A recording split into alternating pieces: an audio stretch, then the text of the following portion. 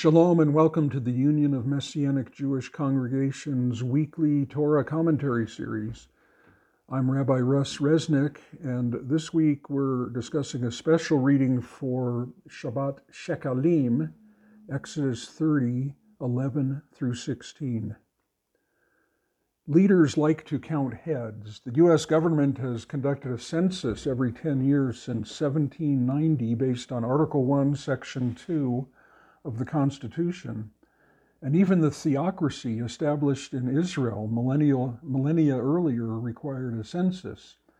The Torah's age-old guidelines for this census are surprisingly relevant to creating healthy communities today.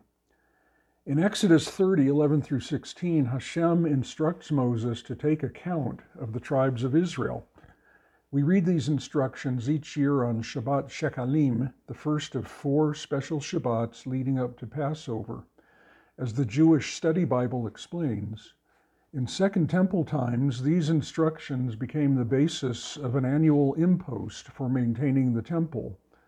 Since the payment was due in the month of Adar, early spring, in order to announce it, the present law called the section concerning shekels, or Parashat Shekalim, was added to the weekly Torah on the Sabbath of or preceding the new moon of the month of Adar.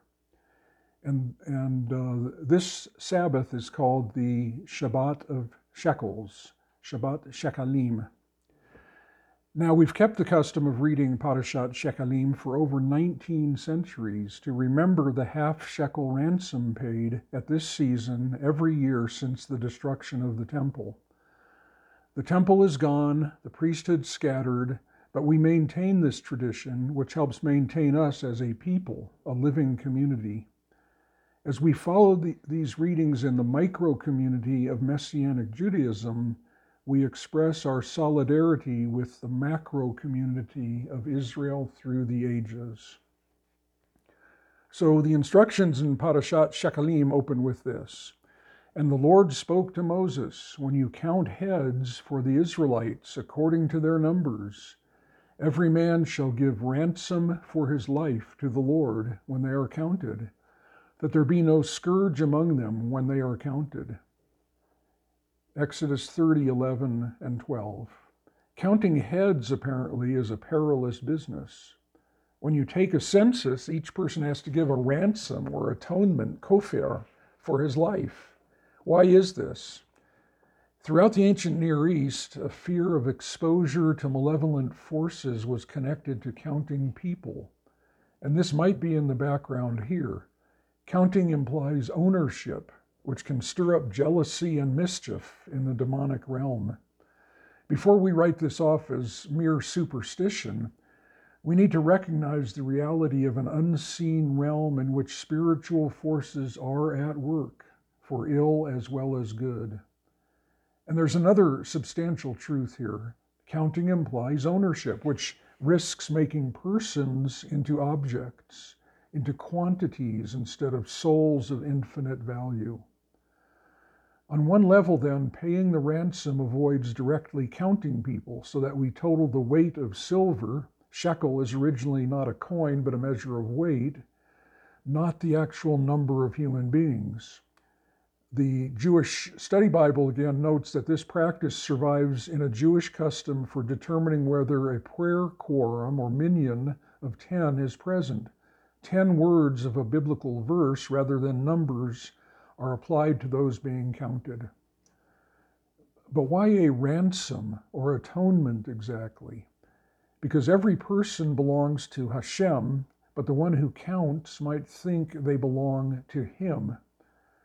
This may be the background to the story of David's disastrous census in 2 Samuel 24. When humans take count of Israel, they are required to pay a ransom, kofar, to signify that each person actually belongs to the Lord. This custom strikes me as an essential key to healthy community and to healthy family as well. The first key of 4 I'll outline. The community or family needs human leaders, but it belongs to God. When we're introduced to a new congregation, one of the first questions we're liable to ask is how many members it has. We want to quantify it, and that's not altogether irrelevant, but we need to guard against quantifying people, turning them into objects to be tallied up as if they belonged to us. And those of us in leadership, as much as we love and devote ourselves to the congregation, need to remember who it really belongs to. As we continue through the instructions of Shekalim, we learn a second key to healthy community. Every member has something essential to contribute. Exodus 30 again. This shall each who undergoes the count give. Half a shekel by the shekel of the sanctuary, 20 gerahs to the shekel, a donation to the Lord. Whosoever undergoes the count from 20 years old and up shall give the Lord's donation. Every person brings a donation or terumah, with the word repeated 3 times in verses 13, 14, and 15. When the idea of terumah was introduced earlier in Parashat Terumah, it was defined as a free will offering from the heart, not a tax or a fee, but a matter of lifting up to God, as its name implies. Each member has something essential to contribute to the community, and yet paradoxically, the donation is the same amount for every person. The rich man shall not give more, and the poor man shall not give less than a half shekel when they give a terumah to the Lord to atone for their lives. Exodus 30:15. This is our third key to healthy community. The same inherent value applies to every single member. The same honor and respect are due to each member.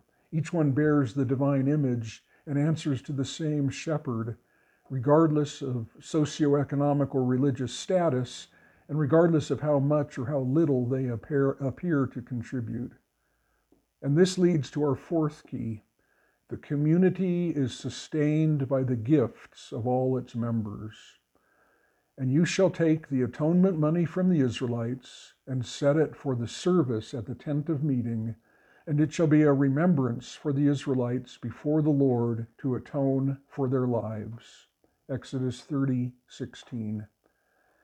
The offerings are not one-time gifts, but gifts that enable the ongoing service of the holy place, demonstrating that healthy community requires the steady contribution of each member. No one is a spectator or a consumer in the house of Hashem. And this full-bodied contribution is a remembrance for every member before the Lord. It provides atonement, keeping each member close to Him. Rav Shaul applies these principles to the Messianic community in Ephesians. Speaking the truth in love, we will in every respect grow up into Him who is the head, the Messiah. Under His control, the whole body is being fitted and held together by the support of every joint, with each part working to fulfill its function. This is how the body grows and builds itself up in love. Not only does each part have an essential function, but the whole community belongs to Messiah as a body belongs to its head. In the tabernacle community of Exodus, the gifts of each member constitute a remembrance before the Lord. In Messiah, these gifts also constitute the very growth and building up of His body. Healthy community isn't just a collection of countable heads, but a living remembrance of the Messiah who gives it life. This is Rabbi Russ Resnick signing off and wishing you Shabbat Shalom. For more commentaries like this one, visit umjc.org/commentaries.